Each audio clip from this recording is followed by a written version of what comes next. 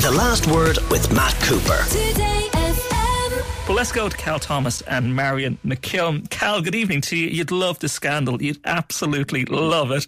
But Donald Trump is in a bit more scandal of his own because the media in the US, principally CNN, have been passed a tape which forms part of the case against him for holding secrets, where he is discussing military secrets at a golf club with somebody who doesn't have a security clearance. And Trump says, I know you shouldn't be getting these things. Yeah. Well, welcome, Ian. Nice to have you as part of the program here, doing a great job. Yeah, there are two things to be said about this. Number one, this was an interview that was done for a book for Mark Meadows, Trump's last chief of staff. I'd like to know who leaked this to CNN. The second part is that I think the Trump lawyers might argue in court that early release of this tape prior to the trial might prejudice any potential jury. Obviously, the contents are very convicting, if you'll pardon the pun, but the question is, for a fair trial to be had, these kinds of things cannot come out in advance.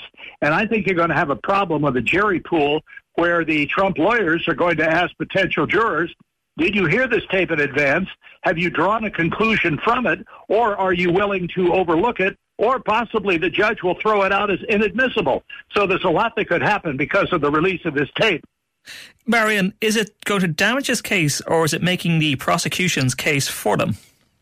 Well, I think that Cal does raise a legitimate concern, but in the indictment, we remember the 47-page indictment or whatever it was, 49 pages, there was a transcript of that conversation included in the indictment. Now, this is a little bit longer, but it just says things like, oh, look, it's so cool. You know, I mean, it's not. So I think the meat of the sort of case against Trump was that he made it clear when he was, it was in the indictment that he was talking to people who had no business knowing anything about this. Trump had no business having these papers, and yet he's having a chat in his office and a laugh about the whole thing and saying, look, his point being, it was so ridiculous and childish that Mark Milley had said in his book, which was, heavily involved in Mark Milley's own reputation laundering, that he had warned Trump not to attack Iran in the final weeks of his presidency. But now this document was written months earlier by Joe Dunford when he was chief of staff. And so it just shows two things, without getting into the nitty-gritty. It shows Trump didn't have a clue what was even happening, or had no, coherent timeline in his own mind as to when, really important classified documents were being created, but also that he thought it was okay to show this to Margot Martin, his PA, and, Meadows' book writer, and another assistant, and various other people. It's absolutely shocking, but we knew this. It does sound more ridiculous when you hear the way he talks about it, and you hear the papers rustling and him going, like I said, oh my God, it's so cool, I could have declassified this.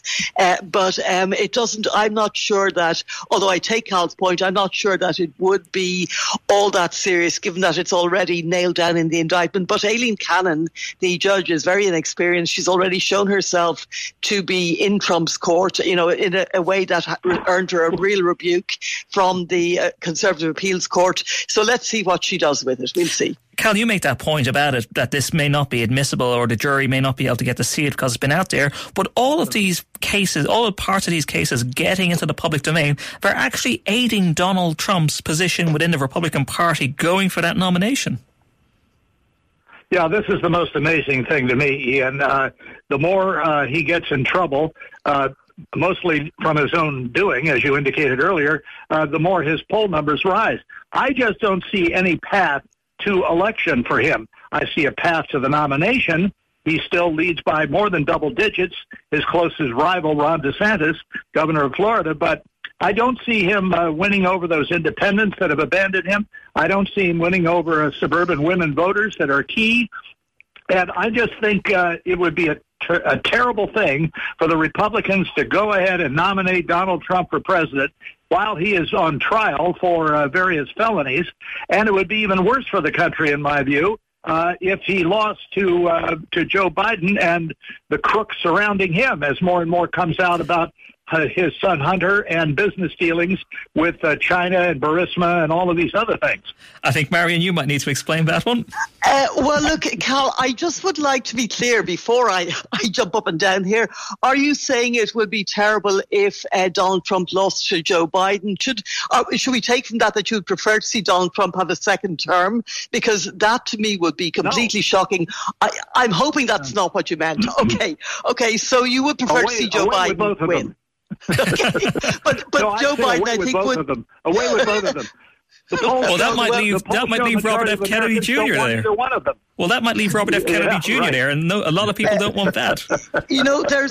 There's a bunch of not very inspiring choices. But, Cal, once again, I agree to you in the main, and it's actually alarming how much we are agreeing with each other these days. But I think that, you have all these polls where it's like 77% of Republicans say, oh, it's not a big deal or whatever. But look, 77% of people who identify Republicans as Republicans is about a third of the electorate. It's just not enough to get him over the line. It really isn't. And as Cal said, 55% of Americans think actually, yes, this is a big deal. So I think that it looks at the moment, but it's events, isn't it? We don't know what's going to happen between now. What else is going to come out between now and January, February, March, when the primary season kicks off in earnest?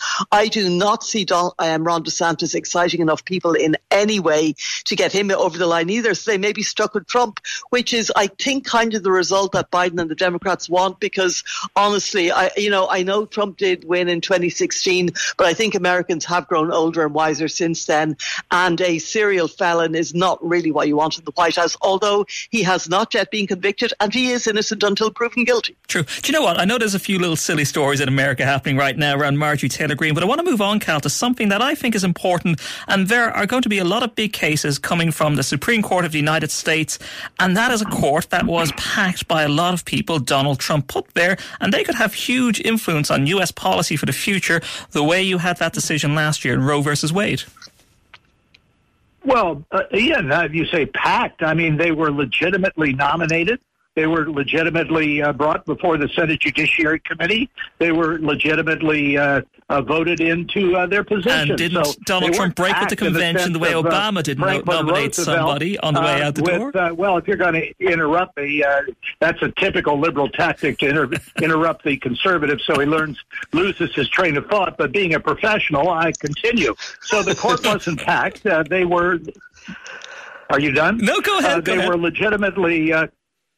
Thank you. They were legitimately confirmed, and they're on the Supreme Court. I think it's a double standard to say that just because the court now has a balance of conservatives, that somehow it is illegitimate, when they had a balance of liberals, that was somehow legitimate.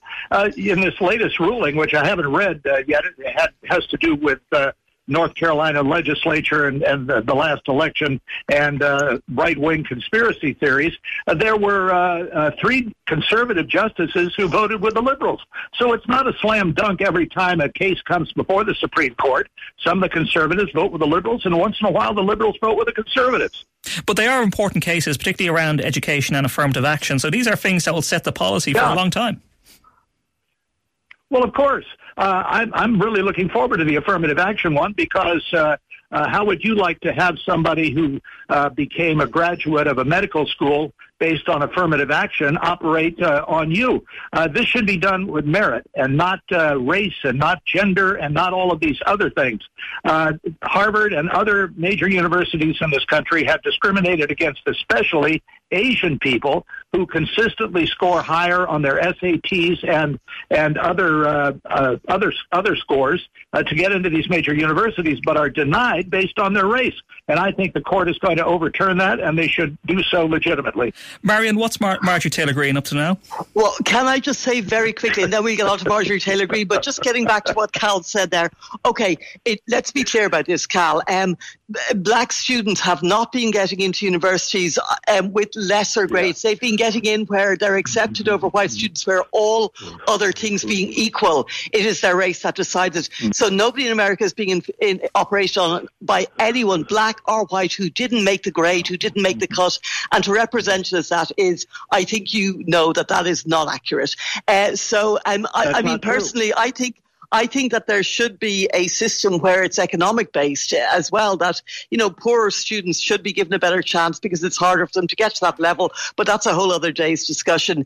The other case that Cal mentioned, which is really important, and it does support your argument, Cal, 3 of the Supreme Court judges, although it would have been insane if they'd gone any other way, sided with the Liberal judges to say that this independent state legislature theory is barking mad, which it is. It would suggest that any state could make any law about anything to do with any election in America, and the courts couldn't review it. So it would be the end of democracy in America, or certainly the beginning of the end of it. And if the Supreme Court had upheld that, it would be negligent in the extreme. But now Marjorie Taylor Greene, who will do anything for attention, as we know, has decided now that she's not just being spied on through her TV, because she turned on her TV and a laptop came on, to it in some way or other. But she's also decided that it's Barack Obama, who clearly would have nothing better to do with his life than sit around and try to see what Marjorie Taylor Greene's having for dinner. The whole thing is just laughable. And then she also said the self-importance and the delusions of grandeur of some of these Republican Freedom Caucus people. She put out a thing saying, I'm healthy, I'm not contemplating suicide. I think she thinks she's in Russia. And that if anything happens to me, basically, it'll probably be Barack Obama with his microphone, with his magnifying glass or whatever it is. So the whole thing, again, you're right, it's the silly season, but every day with Marjorie Taylor Greene is silly season. Cal, I've 30 seconds, but what's happening in Florida that you're now getting malaria cases? This is very surprising to me. We had thought that malaria, among other diseases, had been wiped out not only in the United States, but in the world. I'm waiting to hear from the Center for Disease Control about this. It's really surprising. And, you're supposed to be able to have vaccines against this sort of thing. I hope we don't go through another round of vaccines like we did with COVID. I think the country is tired of that. But this bears more investigation on how this came into the country. I'm suspecting that it may have come in because of some of these people crossing the border from countries where malaria is still in existence. Okay. I hope that's not the case, but I suspect it could be. Cal, Marion, we'll talk next week. We'll be back in just a couple of moments. The Last Word with Matt Cooper. Weekdays from 4:30. Today.